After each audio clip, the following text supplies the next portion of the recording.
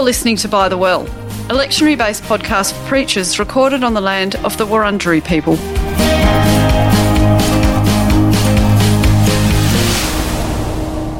I'm Fran Barber. And I'm Howard Wallace. Hello everyone. This week Howard and I are going to be talking about the reading set for Lent, the first week of Lent, and namely we'll focus on Genesis 2, 15 to 17 and 3, 1 to 7.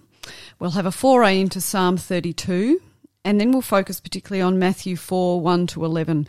We may make brief reference to Romans, but we're focusing mainly on Genesis and Matthew. So, Howard, we begin with the cosmic battle of good and evil and sin and redemption in Lent. This is the second big creation story in Genesis, as people probably know, often associated with what history has labelled it as the fall of humankind. I think that really needs to be challenged in the end, and we'll get around to that. But the thing we notice is that it's really only part of a story we're reading. The whole story begins near the beginning of chapter 2 and runs right through to the end of chapter 3. So we've just got a matter of about 9 verses in the middle, which is the crux to some extent. Yes, of that. very, very brief, but a lot going on. Yeah, the story is not so much concerned, I think, about the introduction, if you like, of sin into the world, the when did sin sort of arise question, but about why and how humans get involved and caught up with this.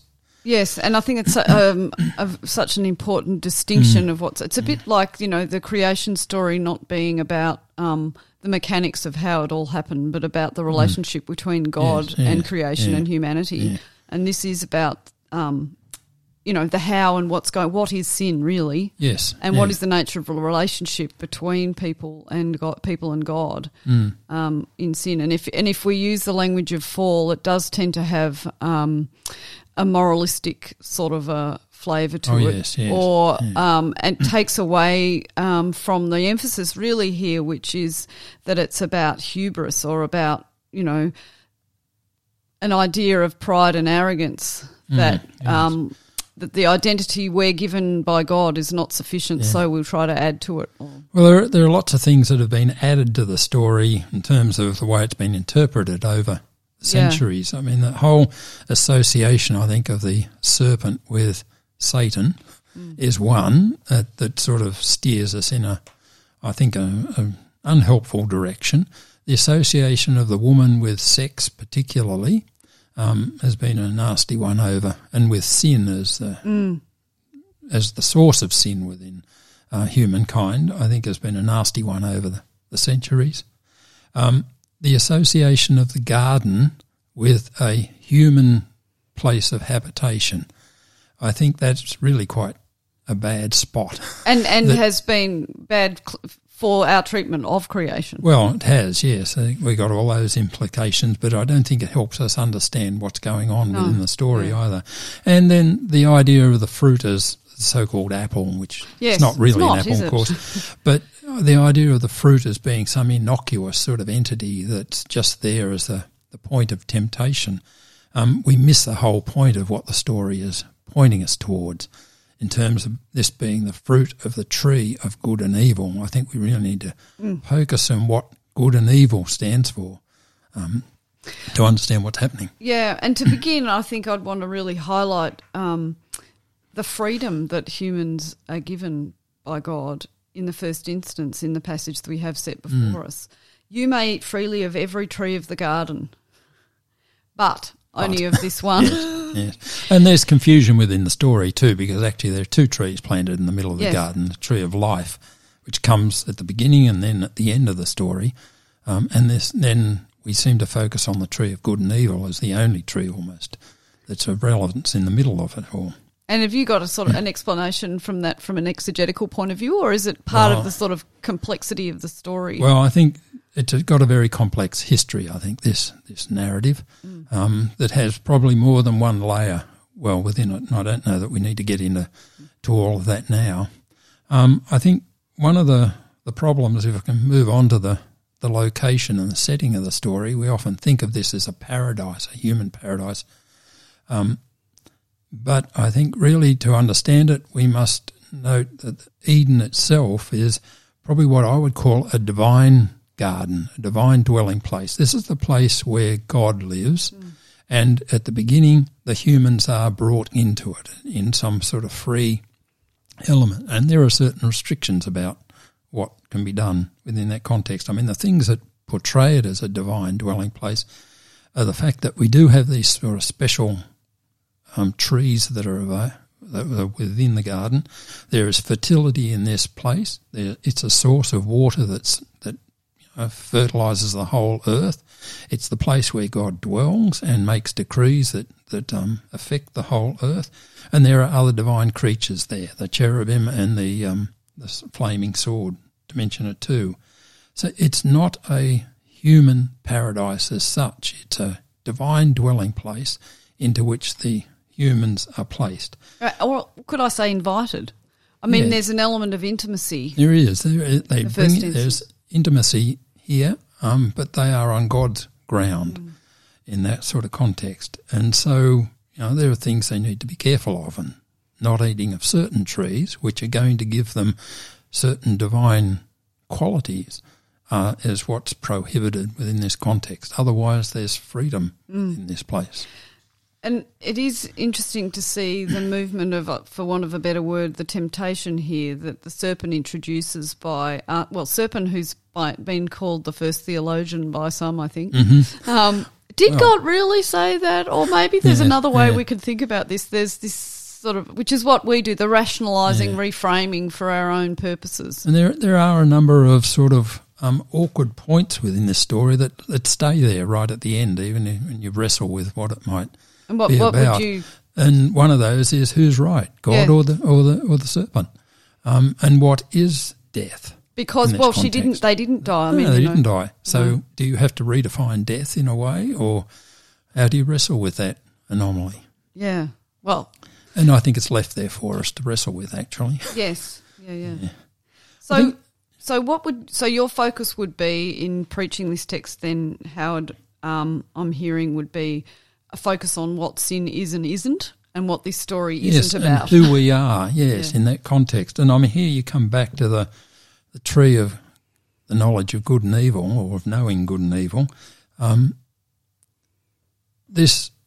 good and evil is what technically is known as a merism. In other words, there are two words that sort of express the whole of something. It's like saying all of Australia from Sydney to Perth. Mm-hmm. You mention the extremes and you mean the whole. So this tree gives them divine knowledge, and that's what they seek after. They step outside of what's limited. In other words, they step outside the creatureliness that the identity that they've been given. Which is the way in which they've been invited in or brought into the garden as creatures. And so then consciousness of nakedness is the first thing, and then they sort of put together flimsy fig leaves. Yes, to a bit of humour here. Yeah. And then I think later on they're given more substantial coverings, aren't they? Yes, God makes them leather ones. Yes, that's an interesting thing itself. Yeah, I know. What happened to the animals? Yeah, well, what happened to the animals? But anyway. That is part of the. I'm really taken by the couple of verses outside the set lectionary after this where, they go hiding. Adam goes hiding, and there's the shame, and the first thing that happens is God asks, "Where are you?" and seeks Adam out, which, is God seeking us out is repeated in all different ways through the entire Bible.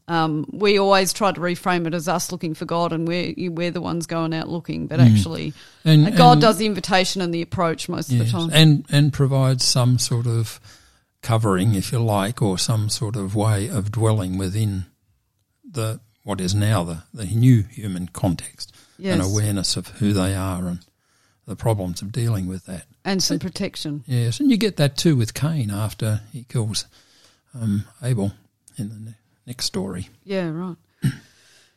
Okay.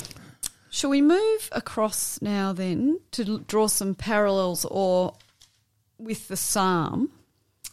Psalm 32, which is fairly explanatory, dare I say it, the non-Hebrew scholar, but we can see why it's been set for this Sunday, about forgiveness and the magnitude of the experience of receiving God's forgiveness, the magnitude of actually the period before one is forgiven, of the groaning and of the heaviness and of the wasting away and the experience of guilt and shame, I suppose. And of the owning and expression of that as a way of healing. Yeah.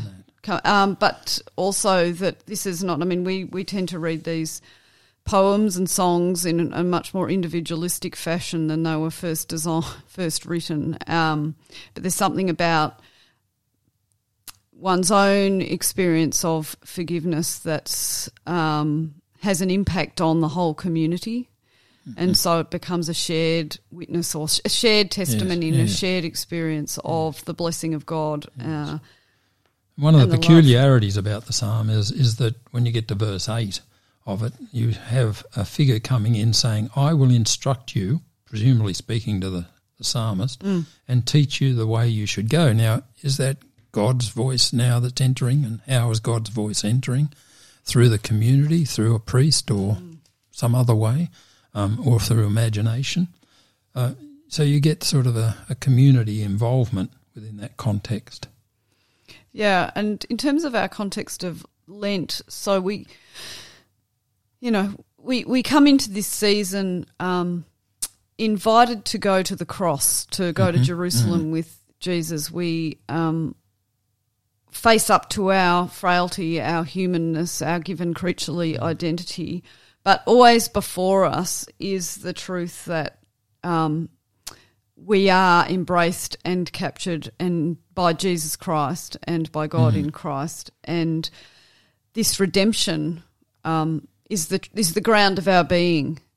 And hearing this psalm particularly first up starts us right in that sense. Yes, I think it does. And I like the end of it. So, although it starts slightly negatively, many are the torments of the wicked, but steadfast love surrounds those who trust in the Lord.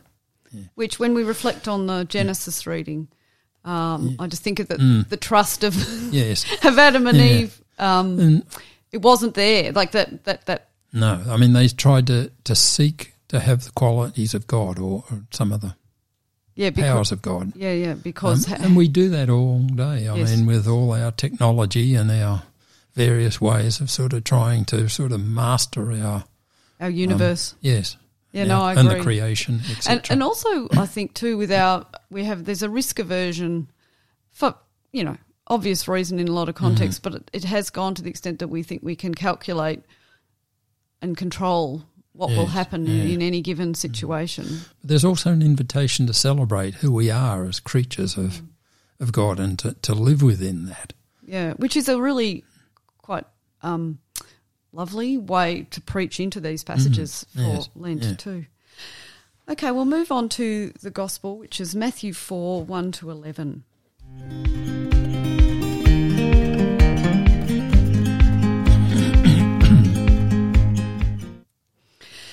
So, Jesus has come into the wilderness here. I want to emphasise that Jesus has just been baptised, and it's that event that we must read as we come into this one, because it's the same Spirit who named Jesus as beloved and God's Son.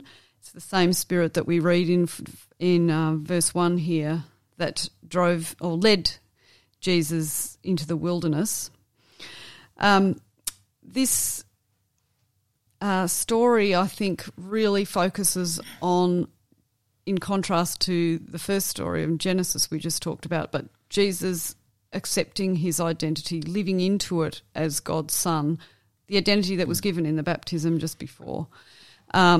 And we see these couple of repeated phrases here. If you are the Son of God, this sort of it's a tempting of Jesus, but, do you want to extend that? Do you want to prove it? Do you want to really stretch that to the extent that we think it should be stretched? And Jesus resisting that all the time. I think we need to be careful how we see Jesus as a model for us in this. I mean, this is really a story. It's primarily one of Christology. Who is Jesus? Yes. And he's wrestling with that context.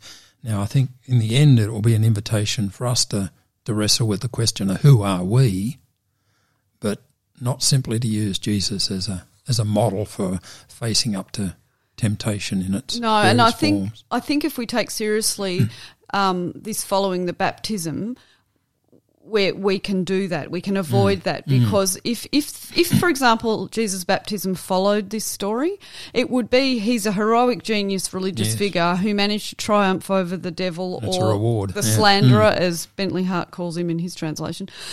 But as it is, no, it's the baptism came first, and actually I think there's something really profound theologically and for our own discipleship here, that our own baptism does not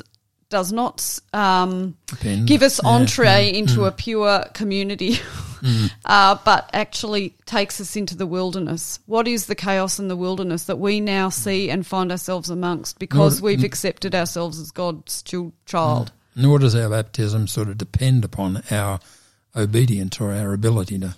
No, indeed, yes. And same with Jesus. Temptation. I mean, in that sort of sense, if we can draw a parallel, same with this, this situation here.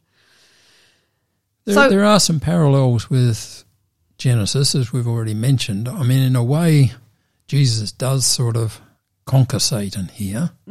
But also the wilderness evokes Israel's own experience. And so...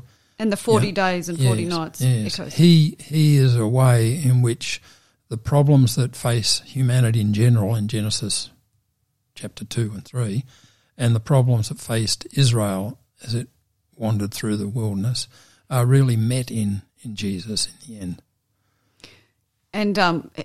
And faced in a new way. Now, the other interesting thing about this passage too is its use of Scripture itself. Yep. Or in the dialogue, we have passages, snippets from Deuteronomy and from Psalm 91. I think there's an interesting sermon here, or digression in a sermon about Scripture's interpretation of Scripture, and the actual use of Scripture here is are we looking at the first proof texting? No, well, I don't know whether you want to. No, I don't take up that. But also the use of Scripture itself, something sacred, that becomes the point of temptation. I mean, it's not as if Satan is laying out before Jesus some blatantly sort of tempting sort of element, lots of money or something. No, in front of him it's true, isn't it? There's not a lot of hyperbole or obviousness about this. No. Yeah. So, which is part of its cunningness, obviously. Yes. I mean, the other point I was just going to make exegetically is Jesus is wrestling with who he is. I mean, this is not something that's foreign in the ancient world at the beginning of the story. And we get this at both Luke, although the order of the temptations is slightly different, as well as in Matthew. I mean, there are other ancient heroes who also faced those questions of who they are as they began their heroic works. And so this is, modelled on those stories quite yes, clearly, I mean, it's but quite reframed. Part of expected custom. Just we maybe get specific about these temptations here. We just talked about how they're not particularly provocative in and of themselves. So, turn these stones into loaves of bread, and we know Jesus will later in the gospel, not much later, feed lots and lots of people with hardly any bread.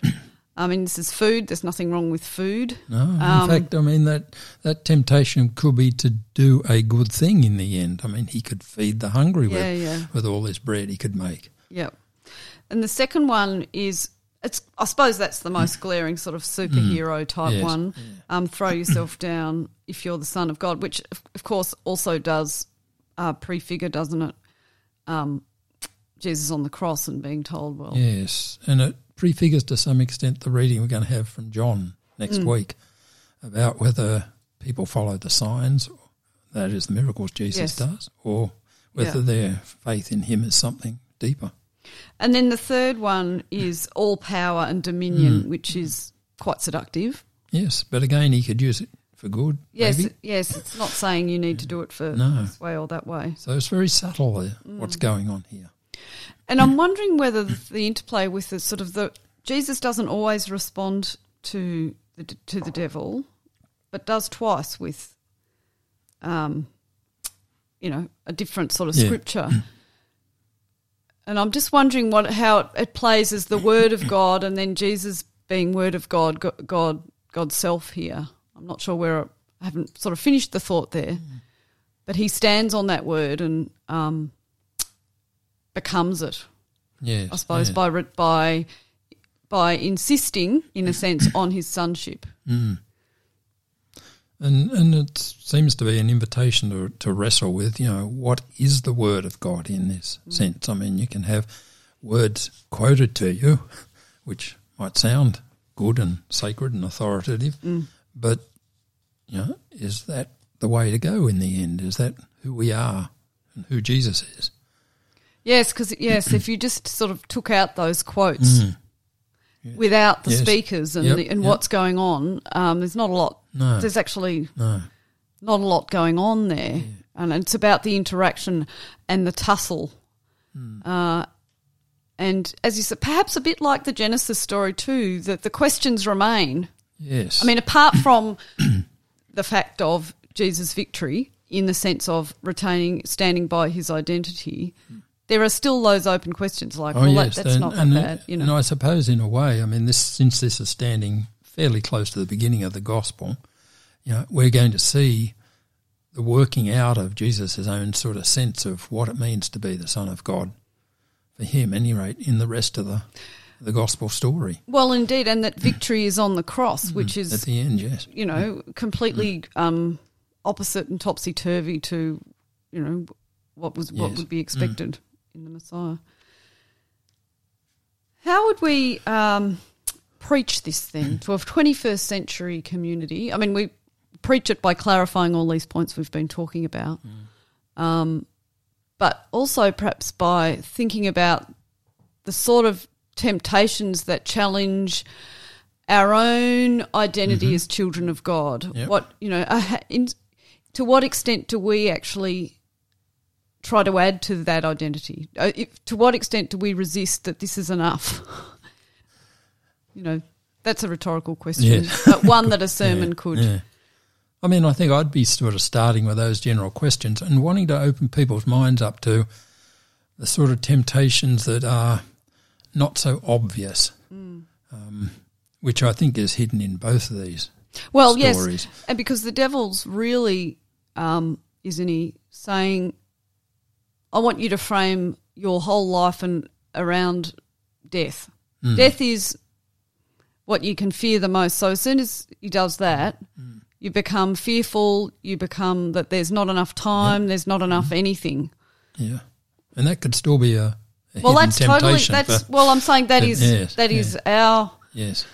We're no different. But also the way we're bound up, I think, within the way the world works. I mean, even if we may not be sinful people as such, we're caught up in systems that sort of really drag us in, unbeknowns often. Yeah, no, and I think that's... thank you for bringing that in. Now, that's clearly it needs to be an emphasis in the way we talk about sin is the corporate systemic way we're part of it. And I suppose what the gospel does in reading us, so to speak, and the gospel broadly speaking, is to remind us whose we are and to whom we belong, and how we might resist those temptations within the system. Yes. Resist the narratives that says be fearful of this. Resist the narrative that says there's not enough time, there's not enough money, there's not enough resources, there's not enough love, there's not enough, But in the end, you don't give up. Yeah. Because it's not enough. You're invited into this whole process of questioning of who am I in this sort of context? How am I going to express my faith? How am I going to work it out? What? And you've got two examples here that you could work through. Yeah. Knowing also in the end that we are accepted into God's presence as creatures, Genesis, and also knowing that Jesus, in a way, has faced these issues and done something about it. And that God's trusting fidelity will, yes, win out. Yep. Well, I think that's good for Lent 1. By the Well is brought to you by Pilgrim Theological College and the Uniting Church in Australia. It's produced by Adrian Jackson. Thanks for listening.